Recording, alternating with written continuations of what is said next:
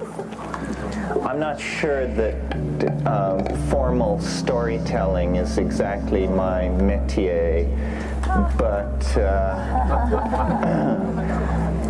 having a group of people together like this is an opportunity to tell a story which puzzles me,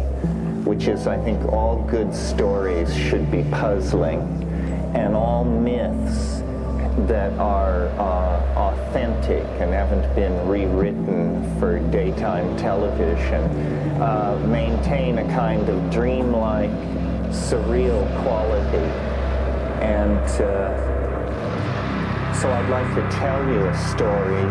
that I came upon a few months ago and was delighted,